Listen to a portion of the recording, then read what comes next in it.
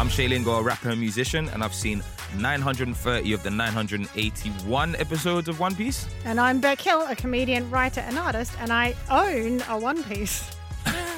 Becky, you talking about a One Piece swimming costume? Yeah, what were you talking about? A lot, yeah. Moving on. You started watching One Piece when you were quite young, didn't you? I didn't even start watching One Piece via anime platforms. I think it was the westernized, dubbed versions of the animes that I was watching on like the Cartoon Networks and etc. So I got into One Piece via Cartoon Network, I think back when I don't even know when it reached there, but in the 90s. And yeah, I just kind of grew into the idea of discovering that it was anime. Because at first it was just, respectfully, it was just a cartoon to me. Do you know what I mean? Because it was dubbed in English. So that's how I kind of grew into understanding there was episodes and it was going to be a long journey that I didn't realize I was embarking on, which I would never have done anything. Do you still watch it? Yeah, definitely into my adult. Like I've watched anime from childhood actively into my adulthood. Do you still watch the same stuff you watched when you were a kid, or did you find that your taste changed? I think I just incorporated more. So I still watch the same stuff, but there was just more to watch because I had, as a kid, you feel like you have all the freedom in the world. As an adult, you don't feel like you have as much freedom, so you're a bit more concise about what you watch, but you endeavor to watch things that are, I guess, closer to your taste. But I always loved the same stuff as when I was a kid, but I just make sure that I'm just better at navigating through the things I haven't seen. You know what I mean? So if I'm not watching something that I remember from being a child, I'm better at picking the newer stuff to watch that might be a little bit more, quote unquote, adult. Do you know what I mean? Yeah, because when I was a kid, I remember I watched Ghost in the Shell, like really young, because I'd grown up watching Ghibli and Sailor Moon and all those sorts of shows. That Ghibli is, while there's some adult stuff in some of their films, I would say that they're a bit more rounded. You know, like a Ghibli film you can watch as a kid, and then each time you'll see something, like another layer that's there for older people to understand, and more and more and more. Whereas with Ghost of the Shell, obviously very much aimed at an adult, like at adults. But I didn't know that. I was a kid. I was like, oh, it's another anime. It's going to be just like Totoro. And then I was like, were you wrong, man? Absolutely scarred. Like I was like, this is too, I what? So how do you feel now that you're an adult watching or thinking about or recollecting the same kind of animes and concepts and stuff? As an adult, I think there's still some things I find disturbing, but I am in a much better position to process it and understand that it's not necessarily a truth just because someone's, putting something in there like that. And what I love about getting back into anime is that now that we've got things like Prime Video and stuff where you can watch it more easily, you can find all of these things that were actually created more for you because there is so much anime out there. Like there's now stuff that will speak to me more than the stuff that I maybe checked out when I was like Ghost in the Shell, where I was like, oh, this is fun. Oh no, what are they doing to her? What have I done? Where am I? We're getting into it now. So you can expect some spoilers. And if you want to avoid those, hit pause right now, head over to Prime Video UK and watch the film. Today, we're discussing the second film in the rebuild of Evangelion franchise, 2009's Evangelion 2.22, You Cannot Advance. So let's just recap the ending. Shay, what happened? Where did we leave things? Yeah, so we left off in this really weird, ambiguous place where Kaworu Nagisa is standing on top of this weird coffin and has this ambition to meet Shinji. Yeah, on the moon. Yeah, just on the moon. Do you know what I mean? Just in the middle of space. How are you even breathing out there? What is your story, sir? What is your story, sir? What are you about? Yeah, that was quite the cliffhanger. Yeah, so Beck, what did you think about the second film? How do you feel about the second film? Did it go in the direction you were expecting it to go? How do you compare it to number one? So I was expecting, okay, this is where we get the backstory. This is where we find out everything we need to know about the angels. But in true Anno fashion. Yeah. It was like, okay, this is the point we would normally tell you, and we're going to make it super weird. Yeah. Very abstract. And we love it. Yeah, it was like a delight for the eyes, though. Definitely. I'll tell you that. Oh, mate, just a point on the colour.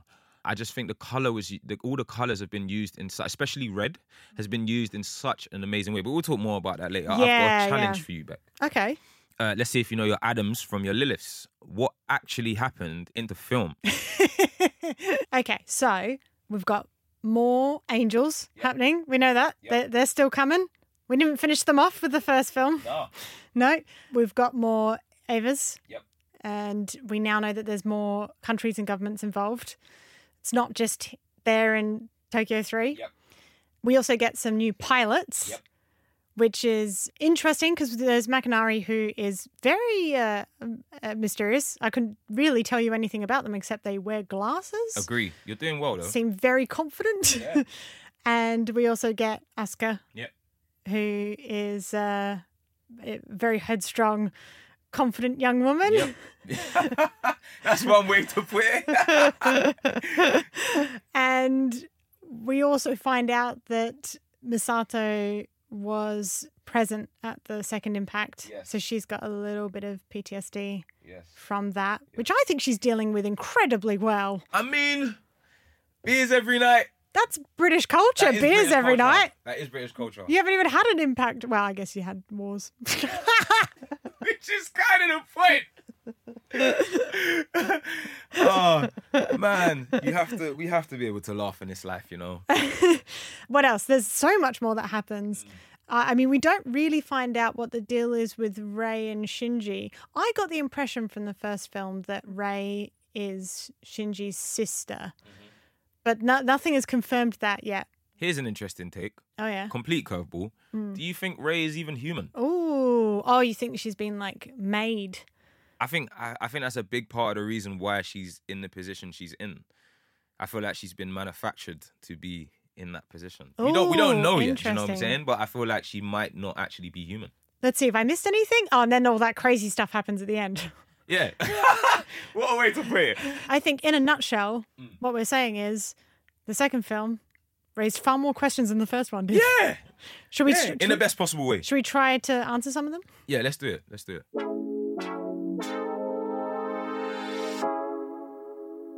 So the second film is where we start to see more of a deviation from the original TV series on which the film was based, Neon Genesis Evangelion. Yeah, and in last week's episode, we touched on the fact that the director wanted to colour outside of the lines a bit and do something different with the franchise.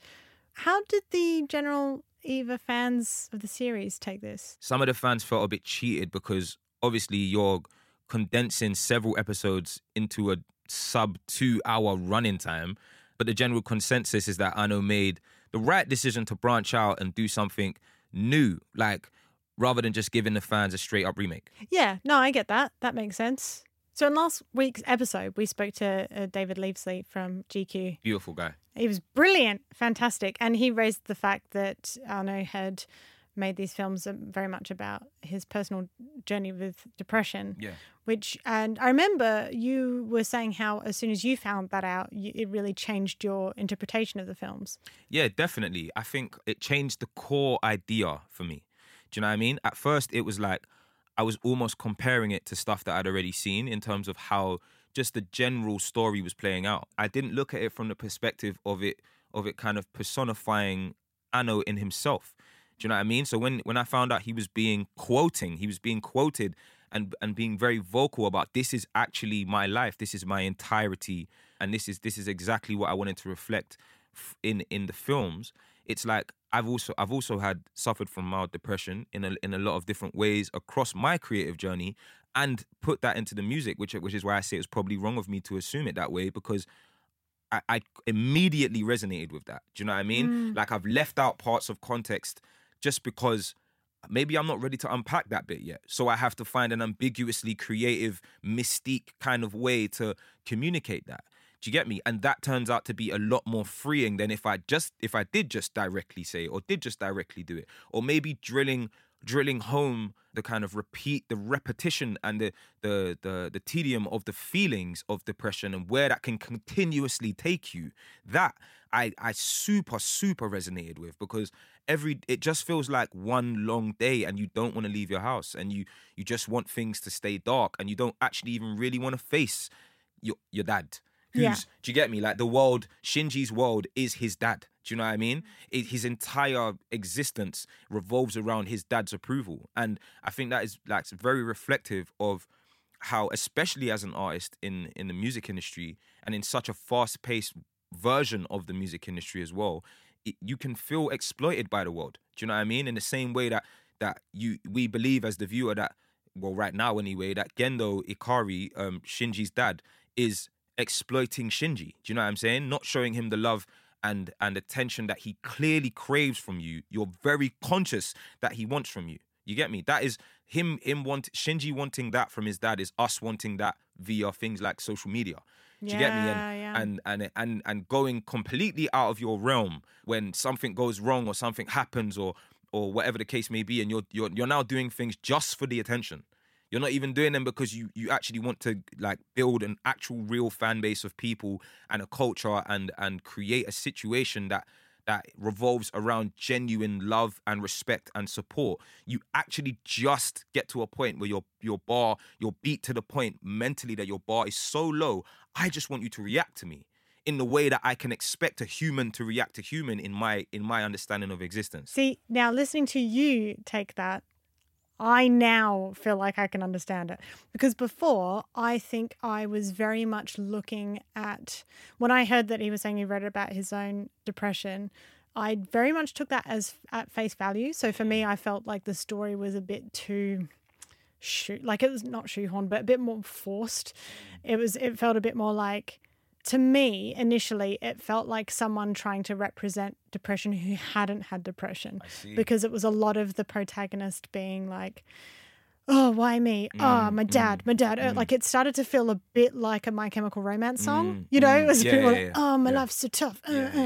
But it was just that constantly one note without anything else. And I found that really hard to communicate what depression's like. Because it just seemed to be this person saying that they're sad a lot. But now that you've said that, and also because the second film does dive a little bit deeper and give Shinji a bit more depth. Yeah, definitely. Now that you've said that, I suddenly start to see it more from the analogy perspective. Because as you say, like if you think of Shinji as being someone who was a bit lost and then suddenly, had, let's say, someone that suddenly got a bit of fame online and then went, oh my gosh, people want me. That's amazing. Yeah. So they go for it. But because it's not a whole acceptance of them as a person. So when they go for it, then it's like dance, monkey, dance. Like that's all they want. They don't want to get to know you. It makes more sense to me now why we don't know more about Shinji yet, because we will, I hope, as time goes on. He doesn't know what his dad wants out of him in the same way that people in that position don't know what other people want out of them. And it's that uselessness.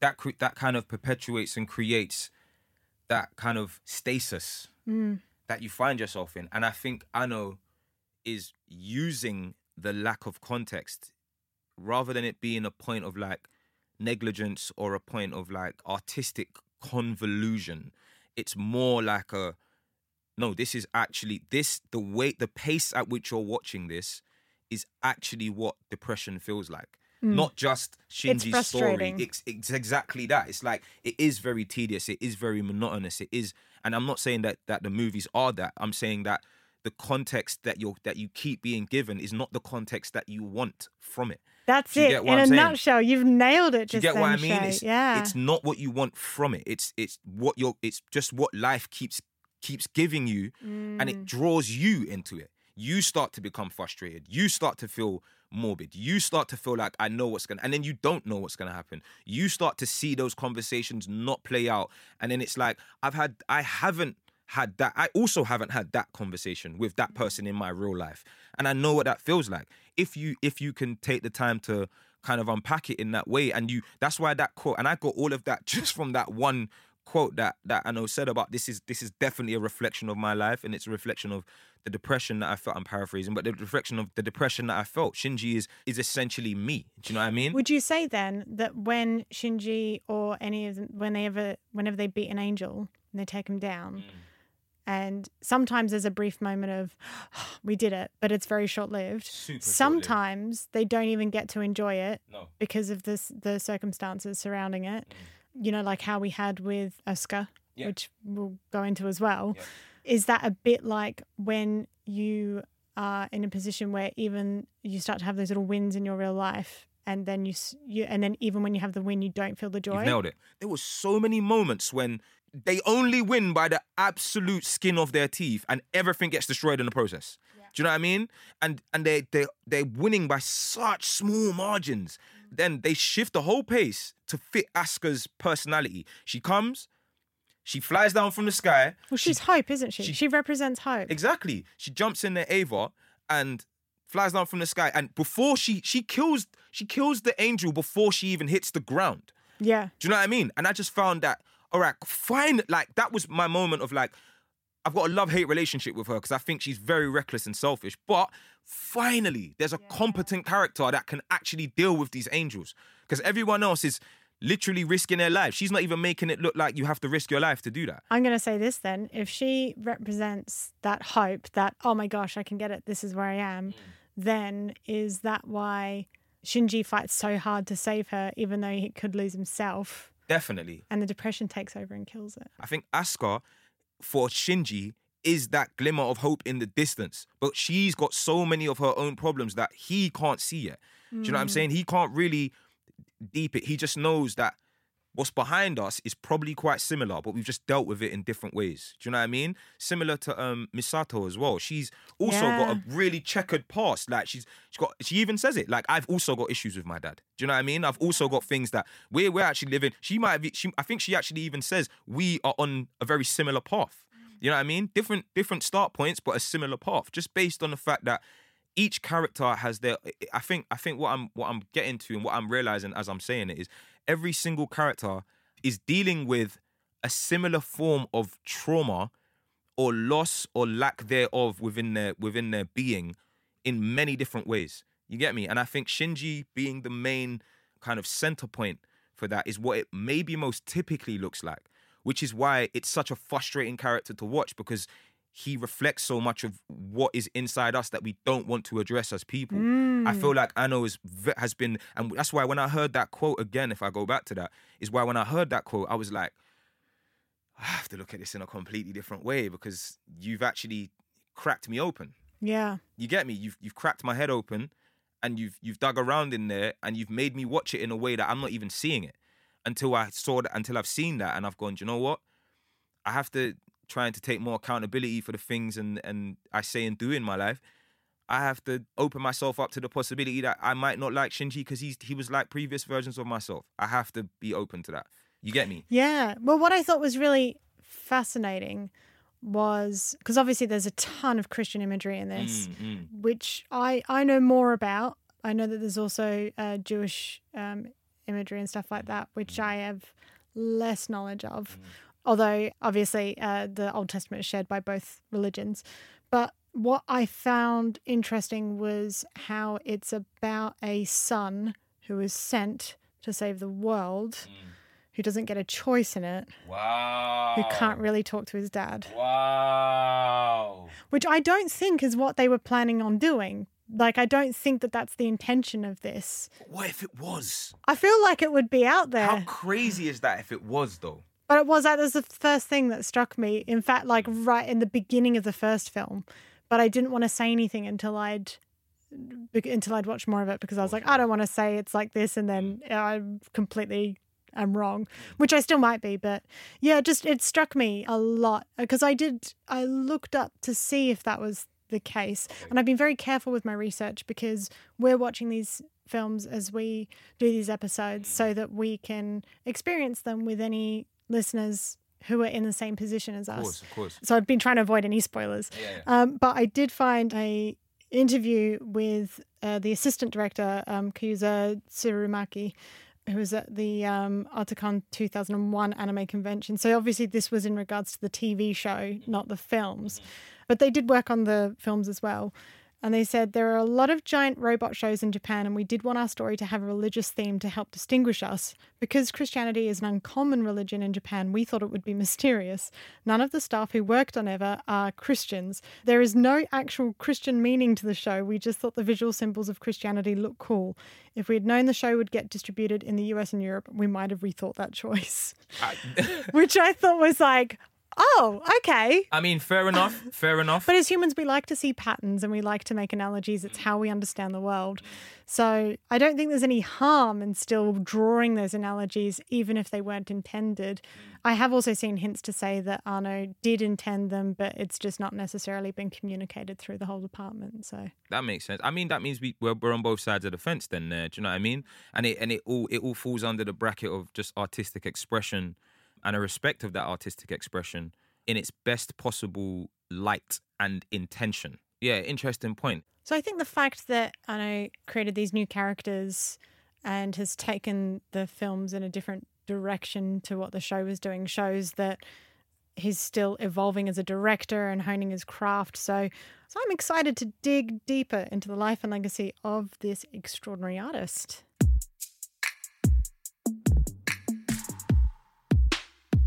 I would definitely say that Asuka's introduction and Mari's take are quite, to be fair, they're quite similar. They both love being inside Ava's. They both love destruction. They're both very confident in their abilities to destroy Ava's. But I think I enjoy Mari a little bit more. I think it looks like less of a coping mechanism. Oh, I see. I think Mari's like proper sociopath. Yeah, I genuinely, but I believe she was always going to be that way. Like I feel like her character, there's always a character like that that's just on chaos, but the lowest form of chaos. Like I just want to destroy everything. I don't think that's the lowest. I think that's the highest form of chaos. No, but I mean, like, you know, like from, all right, let me give you a different example. You know how Gendo wants to destroy everything, but for a cause. Yeah. Do you get me? Like, even if we don't agree with the cause or the mission statement, yeah. like that to me is like a quote unquote nobler form of destruction. Yeah. That's a higher form of chaos to me. Like, Gotcha. there's a reason for You that mean chaos. lowest, like it's just lowest I just common want to denominator. destroy things. Yeah. Do you know what I mean? Like, I'm just on destruction in this form. Like Mari even says when she bumps into Shinji, she even says like, you smell like LCO. And that's one of my favorite smells. Do you know what I mean? What is LCO? I think LCO is the fluid, and correct me if I'm wrong, but I think LCO is the fluid, the red fluid that you get immersed into. But nobody else. I thought it was a cologne, which it should be. Yeah. If I sold that on forums, I would get a lot of money. Yeah. Smell I like think you would. Shinji. I'd It's endorse Mari's that. favorite scent. Come on, that's what it'd be called. Mari's favorite scent. Yeah. LCL by Mari. I mean, speaking of which, these are kids, right? We know they're kids. They're in high school. Mm-hmm. I mean, I was a high school girl. I was never like that. Neither were my friends. Facts. I don't know anyone who was, even the girls I knew who were like a lot more sexual than my friends and I were. They weren't that confident, you know, in the way that Mari or indeed anyone, like it really blows my mind, and it's something I'm not 100%. Well, I'm not comfortable with at all. Yeah. It is strange though. I also don't, even if I was to pretend, okay, maybe they're like, let's imagine this is like one of those shows, American shows, where it's like 30-year-olds playing teenagers, you know, like Party of Five or whatever. Which again is extremely weird. But if I do that in my head and I'm like, okay, these are all adults who just happen to be in school or magically not as young as we think they are. I don't understand why they all like Shinji. I do. Is that because you identify as a Shinji? I think it might be. I think I've had a lot of moments in life where He does cook. I get that part. It's a bit of therapy for me, I guess, right now. Going to the therapy hour with Shay Lingo and Beck Hill. Oh, he's lying down now. Lying down on the couch. He's not lying down. Tell me about your childhood. Stop setting me up. No, I definitely think I dislike characters like Shinji a lot more than I like them, just simply because they might have been most like versions of myself. Do you know what I mean? In like previous minds. Do you know what I mean? In previous times in my timeline, a little bit more naive and a little bit less headstrong. Did you have a ton of girls throwing themselves at you in school? No, I didn't. But I understand the pity that comes with feeling like the world is against you. And I also understand that there are people, in my experience, women, who take to that. Do you know what I mean? Of wanting to fix you or wanting to help you out of that situation. That's true. Finding themselves attracted to you because they've delved so deep complicated into you. Do you know what I mean? And it's like, you didn't expect that to be the case. In the same way, I guess maybe Rei didn't expect to, or doesn't even really fully understand her feelings for Shinji that Asuka has kind of seen. Do you know what I mean? She's kind of identified, you like Shinji, but that might be his sister though. Yeah. Do you know what I mean? Or Like robot sister. And she might not even be human. So it's like, and then there's also the fact that there's a moment when Gendo and Ray, you probably remember, when Gendo and Ray are sitting down and having dinner in that really weird, ambiguous office kind of space, and they're sitting on the opposite ends of the table on some Mr. and Mrs. Smith type stuff. And do you know what I mean? And she kind of tries to draw out of Gendo, like, you like sitting down with people, right? Like, you like that's pleasurable for you, right? Like, actually just cooking and having moments with you're human, right? Do you know what I mean? Yeah, that's a very, like, you're actually a human being though, right? You have feelings, right? You get me? That's that moment. Okay, so what can we try and maybe like direct some of those feelings towards your son? Maybe, you know what I mean? Yeah. Like maybe. And she wants to endeavor to create that situation. I think Asuka actually is deeply in love with Shinji, more so than in a much more clear way, but she just doesn't process her emotions. Well, there's weirdly, if you take out the highly sexualized context of everything, which is very weird as a baseline. Yeah, if we get rid of all of that, that actually makes sense, because in school it's harder to understand your feelings, and this does happen in adulthood as well. But when you feel something about someone but you don't understand it because it's like the first time you've started to realize those things, and so you're like, well, this must be hate because I don't know any like I mean, they do say there's a thin line between love and hate. Do you know what I mean? That's it, exactly. Like, I've got a younger brother. We fight all the time. Well, not now because we're adults, but when we were kids, we used to fight all the time. But also, if anyone ever tried to hurt him, I'd be on him. You know, of course. And I think you have that thing as soon as you start to like someone when you're in your teens or whatever, and you're just like, oh yeah, I like this person, but I don't know if it's a like. So they really annoy me. So I believe how she feels about him. Yeah, I definitely believe it. But what I must make a point, an internal, personal point of saying is, you should never find yourself in a position to conflate positive and negative feelings. You should always be direct with and honest with yourself about how you feel. Do you get me? Yeah. And if you can't be, take time out to actually figure it out. Because when you find yourselves in a position where you're being more like poisonous or toxic towards somebody who you actually have really overwhelmingly positive feelings for, it can cause hedgehog syndrome. Do you know what I mean? It can cause a lot more of that pain to be experienced on both sides. Well, the hedgehog problem came up in this, didn't they? This is it. That analogy is a big part of Shinji's dilemma. Shinji's relational kind of navigation as a person, and also Asuka's, but then also Rei's in a certain capacity, because it's not just the boisterous, like, abrasive character that has the most emotional kind of disparity or issues when it comes to connecting with people. Because Shinji is equally as difficult finds it equally as difficult when it comes to expressing his words in the right context, in the right ways. You get me? And I think Shinji is actually almost right in between, is what we would call, for want of a better phrase, a happy medium between how quiet and timid and reserved Rei is, and how boisterous and overly active and overzealous and dramatic Asuka is. Do you know what I mean? He's the center point for that, and that's probably why I believe maybe that's why they both feel a certain way, such a way towards him. You get me? Whether it be romantic or otherwise, we'll probably find out later. But I think that was incredibly insightful, Shay. Thank you. That was nice. Thank you so much. Yeah, I might maybe have helped some listeners who are in difficult so.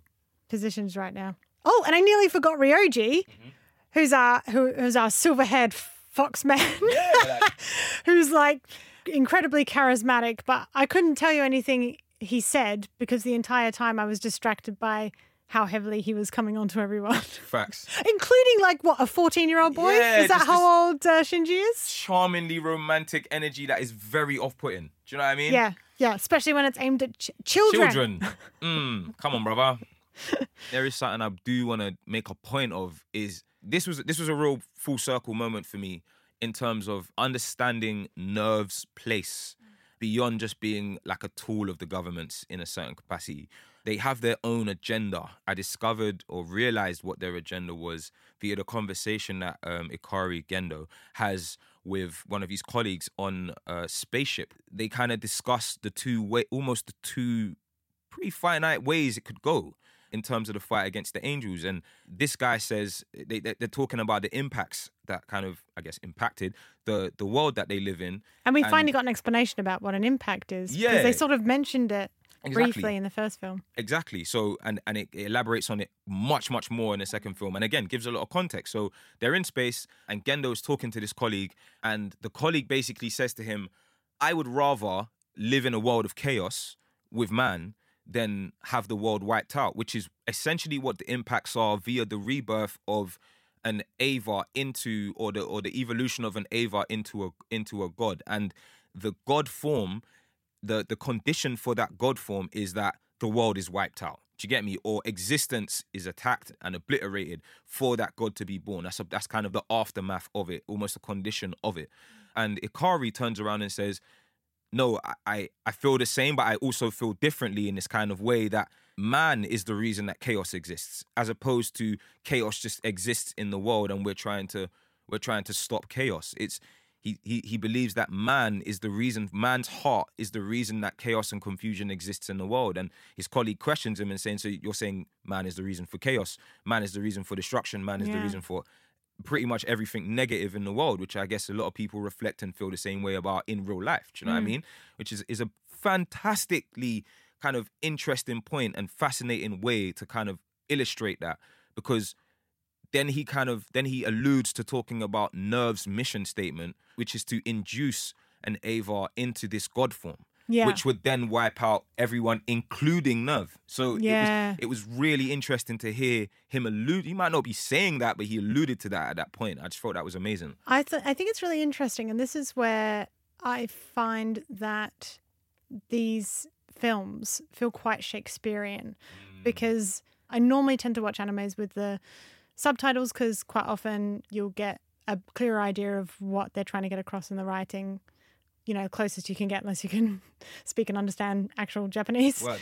But I wanted to watch the dub versions because I knew that these were going to be really visually interesting and I wanted to be paying attention to that rather than my eyes scanning the bottom of the screen. But this was one of those lovely moments where they didn't need to do that. They were just having a really fascinating philosophical conversation. And Shakespeare is quite similar to that as well. I find, to be honest, it's one of the reasons that I find Shakespeare a bit, but I can also understand why it's so cult favourite, because in Shakespeare they spend a lot of their time saying how they feel. Oh, I'm so sad, my lover's died, da-da-da-da, this happened. It's like, yeah, dude, we just saw it. It's a play. Have some faith in the director. But yeah, I'm with you. No, I'm totally with you. But then in Shakespeare, you'll also have these moments where it'll cut to like two side characters having a conversation and they'll say something really poignant and incredible. And that I just felt was one of those moments. Definitely. That was, like I said earlier, it was a very full circle moment for me that allowed me to understand a lot more than just the conversation they were having. It makes it so poignant. Do you know what I mean? It was like, okay, I get what you're doing. It also alludes to why you've taken the stance you've taken with Shinji as a kid and your relationship with him as his dad. It also gives me Nerve's mission statement a little bit more, so I understand Nerve's place, and I understand you're also going against a higher power when I thought you were kind of the ultimate power at that point because the military came to you. Do you know what I mean? Like it said so much about the intentions of the individual and the environment that individual could have potentially created for what he believes to be the greater good. It was such a great moment for me, such an impactful moment for me, definitely. And in fact, saying that, I want everyone to know that I came to the Shakespearean conclusion myself, but after doing some research, found out that quite a few other people had as well, with deeper knowledges on Shakespeare. Yeah. And a lot of people had likened Evangelion to Hamlet, which, if you're not familiar with the storyline of, basically Lion King. We've gone there. Yeah, lovely. Because Lion King is Hamlet, right? Yeah. So it's like what? So you got the son. The father dies though in Hamlet, and then the father dies in Lion King. Yeah, he doesn't die. Yet, maybe. Who knows? Gendo. Oh, yeah, maybe. See, this is why I shouldn't do research. This might be like again, like I said, like I know I'm doing this for the greater good. And ultimately, in his mission statement, as far as we know, he does plan to die. Do you know what I mean? Ikari does plan to die because he wants to maybe induce the third impact that would wipe out everybody, including him. Do you know what I'm saying? So it might end up being that way. Maybe. In some capacities, because obviously Shinji would maybe Shinji has to run away and then come back as the king. And he needs to make friends with a little warthog and a meerkat. I've just had a thought. They've introduced the concept of space and they talk about the rebirth of the world in a certain context they talk about the rebirth of the world in the context of the God being born from the Ava. But there's nothing to say they can't just move to another planet. Yeah, right? That was another thing I was thinking. I was Do you like, know what I mean? got all Because this they've already technology. introduced space. Like they've showed themselves in space already. Sometimes I'm a bit confused about the kind of power scaling. This is something I want to talk about actually, just before we jump into that. Is the power scaling in this anime. I see so much destruction. Like I can't tell how big or small the area is because I've seen whole landscapes be obliterated by this point. Yeah. Do you know what I mean? And like if we're talking like maybe like the size of a continent, like Tokyo 3 is Tokyo 3, but the land that the mass of land that Tokyo 3 sits on, and how close it is to the water, I would assume that Tokyo 3 and beyond is a massive continent level space. But Well, we know they're in Japan. yeah, but we see so much of the landscape destroyed. Do you know what I mean? Like so much of it destroyed, and so much of Tokyo 3 destroyed as well, constantly. Do you know what I mean? Without any kind of reference of time. You know what I'm saying? Because you'll see one angel, and then they'll fight to the brink of potential destruction.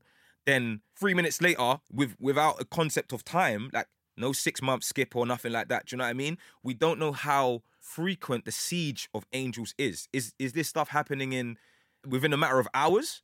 Do you get me? Or are we cutting to a scene where it's also daytime and it's months later?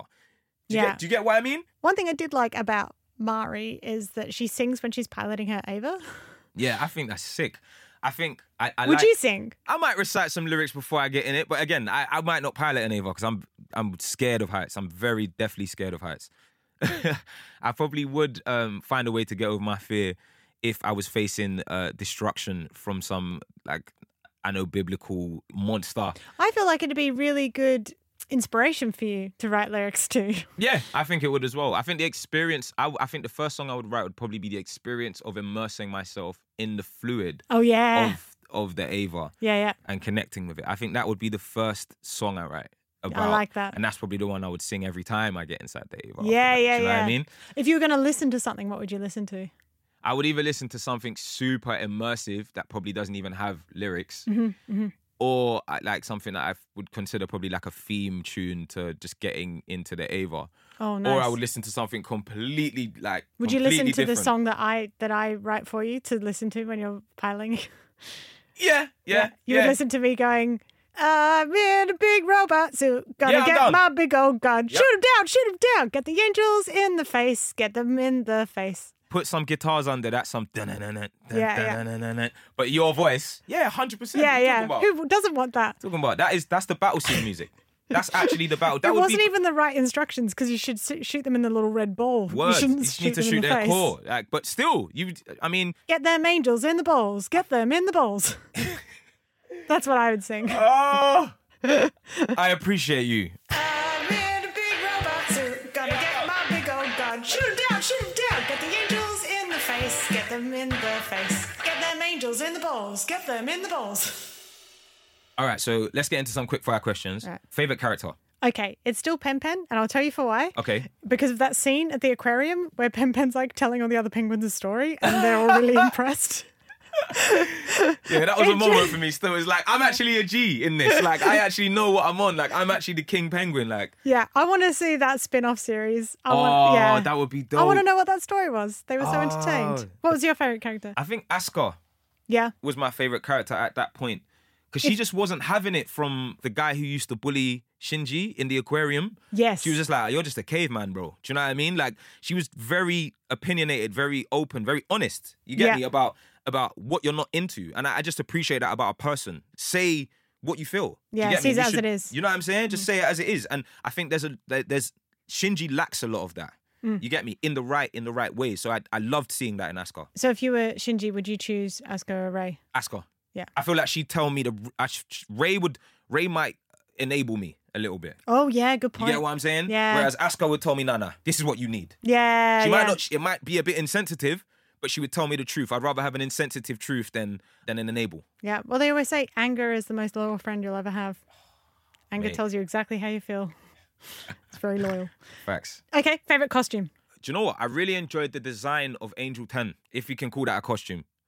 Can we legitimize that? Which one was Angel 10? Angel 10 is the one that Ray got pulled inside of. The one that ate. Oh, yeah, the one that ate, yeah. Ava Zero. Yeah. You get me? Unit Zero. I think if I get Ava in the first episode that we did of this as favourite costume, then you get Angel 10. Angel 10. Cool. Yeah, sick. yeah. Sick. All right, cool. What was your favourite costume? I'm not a huge fan of the tight-fitting stuff, but what I do love is how they get to put it on loose and then it's like the Back to the Future 2 kind of with jacket. You just press the little thing and then it just... Yeah, that's super dope. Because then you could just hang about in like tracky bottoms and stuff at home watching TV. When you got to go out, just press a button, jeans. So you're enjoying the convenience of that I technology. Love it. Cool. What was your favourite scene? Favourite scene, I definitely think is when... It's a disturbing scene, actually. I think my favourite scene is when the dummy takes over... Yes! And it goes really animalistic. Unit 1, and it goes super animalistic. So she steals Ava 2, and then she can't beat the Angel because the Ava isn't strong enough, and she's not strong enough at that point. And she realizes that super early, but still manages to keep her composure, and then unlocks override system, and just unlocks a whole nother side of the Ava that is a lot more biological. Do you get what I'm saying? And I was just like, oh yes, an awakening, like a power up moment. And I'm a super fan for like a shonen moment. You know what I mean? Yep. Where it's like Goku Super Saiyan stuff. Yeah. Do you know what I'm saying? So I'm such a sucker for that. So that was a beautiful moment for me. I love a competent character, especially when they're competent with weapons. Like, I really enjoyed that. I wouldn't say that she was competent though, because she probably got taken over by it. That was a bit Gollum-esque, I thought. That sort a little bit, but I think because she knew. Do you know what I'm saying? She kind of said, this might be a bit too much, but I'm on it. Yeah. Do you know what I'm saying? I'm still on it. I still want to do that. So yeah, that was my favourite scene when she did that. Oh, see, my favourite scene was the dummy, when the dummy took over when he's trying to save Asuka, because it wasn't my favourite, like as in I didn't take pleasure, but I just thought it was such a powerful moment. Definitely. Most WTF moment. I just put the ending scene with the music. Scene. Yeah, that was the moment for me where I was like, oh, what?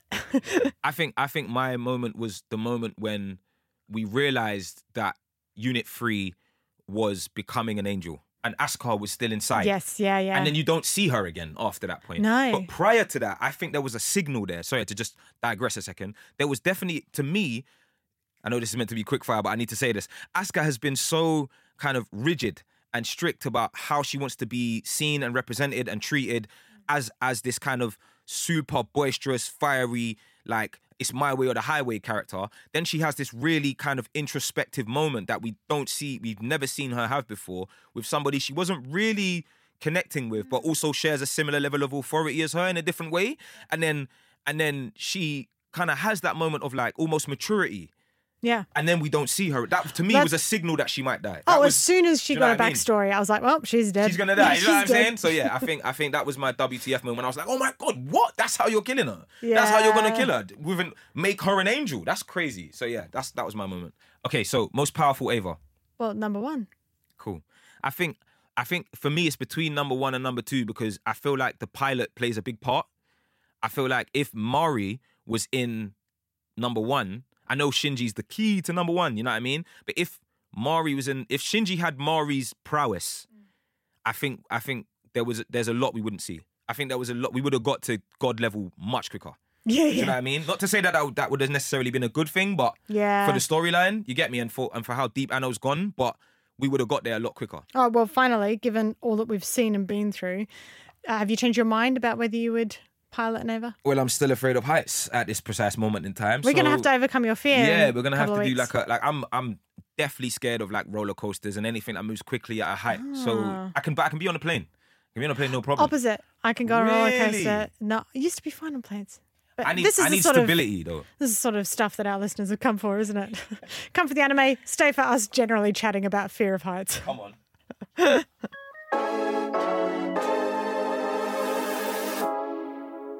And I think that's a wrap. Yeah. How you feeling? I'm nervous about the next one.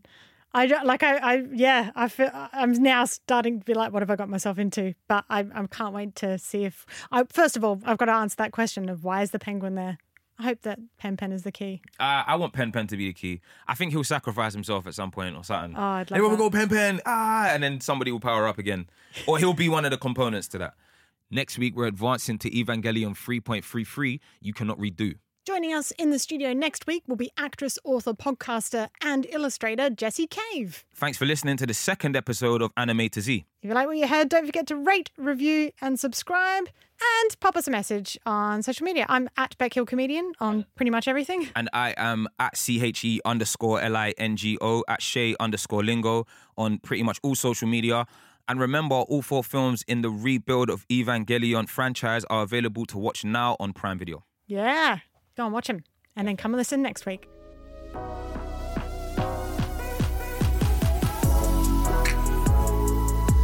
Anime to Z is a Little Dot Studios production for Prime Video UK. The show is hosted by Shay Lingo and Beckhill. It's produced by Nicole Davis, Jake Cunningham and Harold McShill. With production coordination from Ellie Aitken and editing by James Payne. With additional research by Ren Scateni. If you've enjoyed the show, you can subscribe to us on Apple Podcasts, Spotify, Acast, and wherever else you get your podcasts.